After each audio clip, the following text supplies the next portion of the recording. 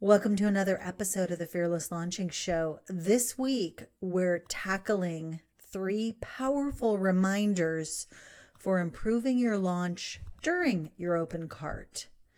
So even after making a perfect plan, you mapped everything out, you built everything, you tested everything, there will likely come a time, especially when the cart is open, when you're selling, when you're supposed to be selling what you're selling, where you might start asking, how can we improve this? How can we turn this around? So if you've ever had a challenging launch or you just want some ideas on how to improve, keep listening. The Fearless Launching Show was created to answer the question, how can I launch my big idea to the world in the most simple, straightforward way possible and reach more of the right people? I'm your host, Ann Samoylov, and I've been helping 6- and 7-figure business owners launch for over a decade. And while I love geeking out about improving launches, new launch strategies, what's working, what's not working, I'm also obsessed with exploring the heart, the mind, the challenges of running your own business. And that's what we're going to do each and every week. I want to show you how to launch that course or coaching program or other creative work and navigate the journey of being an online entrepreneur. So if you're ready for some new perspectives, some new stories around launching, well, I can't wait to share those with you. Let's get into today's episode.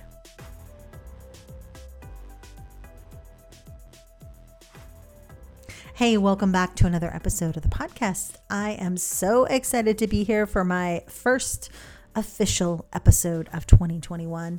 It has been a nutty first few weeks of the year. My daughter is off until tomorrow as of this recording, and back to school after a long winter break from school. So that's kind of why I didn't release anything, because I just really wanted to be present with her. And you know what? I've got 5 years of content. So if you went to the podcast and you're like, wow, there's no new episodes, there are always going to be episodes available to you. And I try to share those with you throughout the year, even though they might be 6 months old, 1 year old, or even more. So make sure to go check all of those episodes out. I'm just going to link over to some of my favorites because, why not? It's the beginning of a new year, and there are definitely things that you may have not heard throughout the year, just depending on what was happening for you. So today I'm going to be talking about launch recovery strategies, okay? And here's the thing about that. Launch recovery doesn't necessarily mean you're in a state of panic. It could just mean you're just looking for ways to improve your launch. So really, I should just call this launch improvement strategies. So when I work with clients in my launch incubator program, which if you don't know about that, I'm going to put a link below because you got to be in there. If you are someone who wants personalized attention, someone to work with you from the very beginning of your launch process of, creating all the things and really ramping yourself up towards the launch. But I get a chance to be with people all the way from somewhere in the beginning of their preparation for a launch all the way through to the end. And there's something I do with the clients who are in that and participants of the program, regardless of their type of business. I mean, this actually happens even in Fearless Launching. At some point during people's launches, or I discover it on an office hours call, we always talk about ways to improve. Now, like I said before, for some of you, that's going to mean just getting a sale if you're struggling to get any sales. For others, it's going to be about improving and getting more, or getting to the root of, say, a technical problem, or what's happening, what is working, what's not. And there are things you'll be able to fix during your launch, and some things you'll just need to put a pin in that and say, okay, well, I guess we should have done that, and we'll remember that for next time. So if at any time you're listening today and you're listening and you think, gosh, I could really use someone guiding me through this, man, I would like to have Ann on speed dial. Just just to have someone's voice other than my own echoing in my brain during a launch, I would love to talk to you. So, because I love to find ways of helping. I am a detective scientist at heart and always looking for the answers and the right questions for helping people improve. So today we're going to talk about 3 things to know about being in that invite phase of the launch.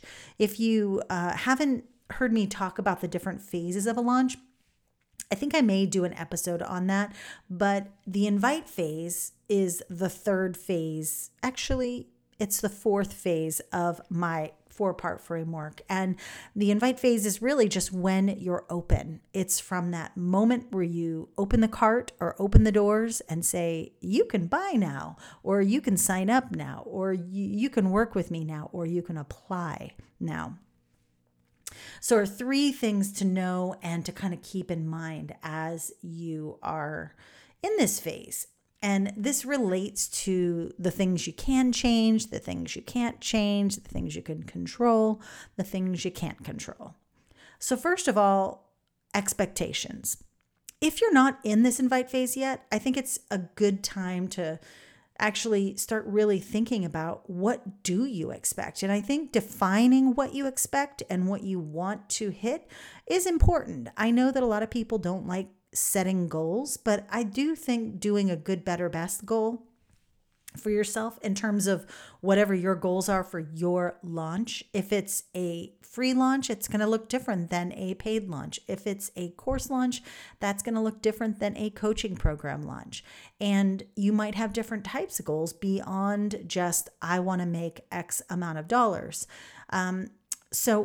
It is important to have those goals because we have nothing else to compare what happens to our the better we get at like having more aligned expectations to what really happens, the better our launches are going to be, the better we're going to feel about them. But until you have data, you won't know if these goals are really based in reality. So it's important that when you set these good, better, best goals, especially if it's a new program, you really want to be able to sit back and say, okay, here's what I really want to work to. And that it might not happen right now. And also, it might not happen the way I think it's going to happen. So that would be the second part of this expectation. Not only do you have to kind of like let go of that a little bit. Now, I will tell you that once you make good, better, best goals, yeah, you can make some guesses on, okay, that means I need X number of people to show up at the challenge or the webinar. That means I need X number of people to convert from a visitor to sign up for that webinar or whatever. There are things that you can kind of reverse engineer that a little bit and come up with those targets. And I do think that in addition to setting up just like a good, better, best kind of goal, work your way backwards through whatever it is that you're planning for your launch and end up basically look at the way that someone is going to learn about your launch. Is it going to be because you've been talking about a challenge or some other sort of interactive style event like a mini course, a 5-day mini course, or a webinar or a video series or whatever. It could be just anything that you are doing for your launch. Is it a series of Facebook Lives? Is it a series of podcast episodes? Just define what that path is for people so that at least you can say, okay, I want X number of people to watch the video series. I want X number to sign up for the video series. I want X number of people to then convert to my customers. And then you can kind of figure out, okay, well, if I want that many people to sign up for my thing, then how many people am I going to need to hit that page? So there are definitely things that we go into in terms of like, how much traffic do you need to get that many people in? And then how many people need to sign up for you to get that goal? And those are all guesses before you have any data. Just remind yourself, these are all guesses. It doesn't have anything to do with the quality or the value that you're providing. They're just guesses as to who's going to show up, how many people are going to show up. And then the second part of expectations, which this has been kind of one that came to me a couple of years ago, I want to think at this point, and that is that sales come how they're going to come. And sometimes you might be like, no one signed up for my webinar. And then you have a conversation with someone on Instagram, or someone just messages you about working with you and you're able to tell them about your program or what you're doing. So just be open to how those sales are going to come to you. I think that I spent probably a good couple of years really like kind of feeling like, and this is another kind of piece of, is that a real launch or not? Like some people think, well, only past customers signed up for the program. That's not actually real. Actually, it is. And in fact, I love having people repeat and do things with me in different ways. So they might be in Fearless Launching or went to a planning class or something like that. And then they're in the incubator. That is amazing. And so I just want you to kind of open your mind about how the sales will come. And because that's going to open you up to different ideas that we'll get to in a little bit. But I just wanted to say that in terms of expectations, you can set those good, better, best goals and really map out the process people are going to go through and kind of put mini goals in each of those steps. But until you actually have any data, you won't really, you're just setting it up so you'll have data in a sense next time. You'll have more information next time. But when you're just starting, with any offer, it doesn't even matter what your past offers were performing at. You need to really give each product. And I'm not a fan of having 10 million different offers, but let's just say you used to have a program or you used to have a service that it was really easy for you to enroll people into and to sign people to work with you. And now you're doing something completely different. Like you're doing a subscription box. It's going to just have a whole other, its own unique set of information about it. Now, maybe you'll have an easier time getting that data because you've already had customers and clients in different spaces. That's also why you need to let go of how the sales are going to come. Okay. So number 2, 3 things to know about this whole kind of process, okay, of opening the doors and wanting to make improvements. Here's the mindset. And so we have expectations. Second is mindset. So there are 3 pieces to this mindset that will really keep you going. Okay. 1, it's not over till it's over. B, ask the right questions every single day. And C, keep it personal. So let's go through each one at a time. So it's not over till it's over. So instead of sitting back and saying, okay, you can't just say, okay, I'm going to let go of the outcome. The right people are going to show up. Now that's a great place to be, but you also have to have the mind, but it's not over till it's over. And so you have to be actively looking at what you're putting out there, looking at, are you selling enough? Are you sharing enough? Are you do enough people know that you're doing what you're doing? How many people are actually going to your sales page, your offer? If you're not getting any traffic there, you're not talking about it enough or in the right way or to the right people. And that's sometimes a hard thing to hear. I know this because it's a hard thing to look at, but you're looking at it for yourself. So don't shame yourself. Just look at it as data. Okay. How many people are hitting that sales page? Okay, great. How many people signed up for that webinar? Okay. And so you might be able to just kind of, again, go back on your path, like whatever it is. So let's say the end of the path is becoming a customer. What's before that? The checkout page. What's before that? The sales page. What's before that? The email or the webinar or the challenge or the clarity call, or you just need to go back in that chain and just be like, okay, where can I improve? And this is where asking the right questions comes in, because sometimes, and I just talked about this with one of my friends over the weekend. It's just that asking these right questions. So you might ask a question and be like, oh yeah, that makes a ton of sense. That's exactly why this is happening.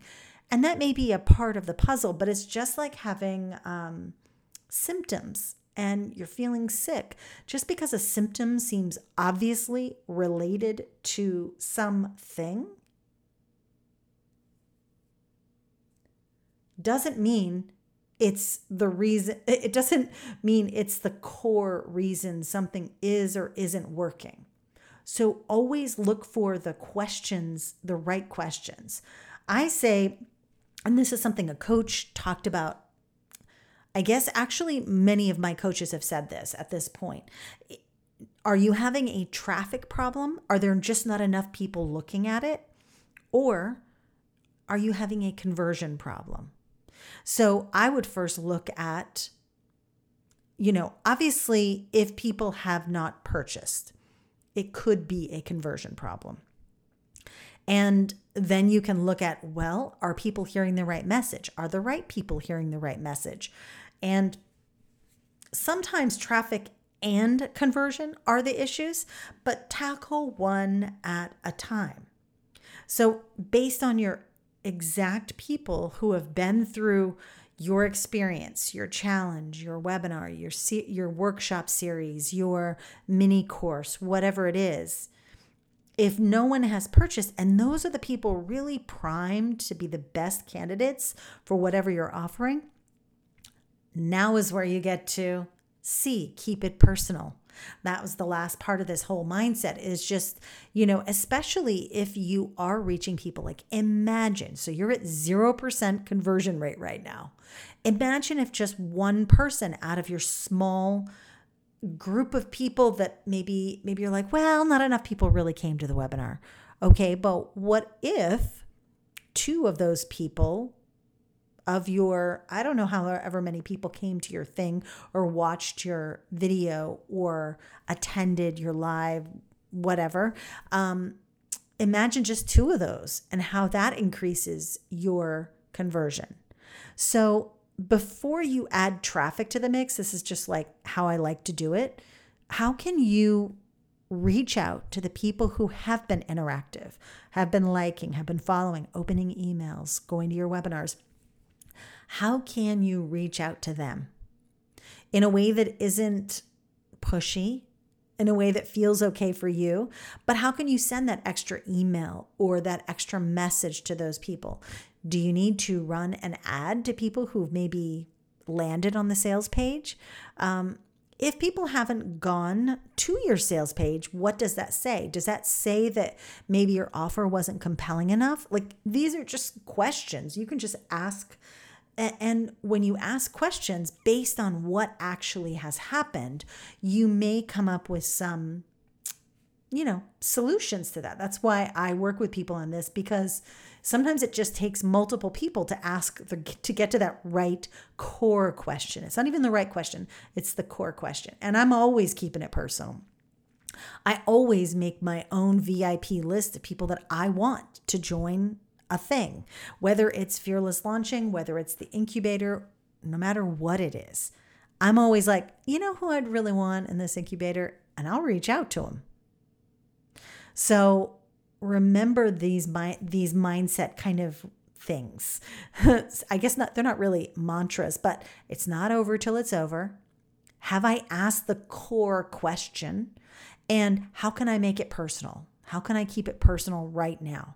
Because those are things that can easily improve your launches. So the next thing I want you to know about being in this invite phase of the launch is momentum. I want to talk about momentum, because no matter what kind of launch it is, no matter what kind of sales process it is, whether it's an evergreen, I notice these things in myself, by the way. So I'm not just pointing the finger out at, well, you better get this handled. It can happen with that kind of a sales process. It can happen with more of a live launch. It doesn't matter, because here's the thing. We do all this work on our stuff.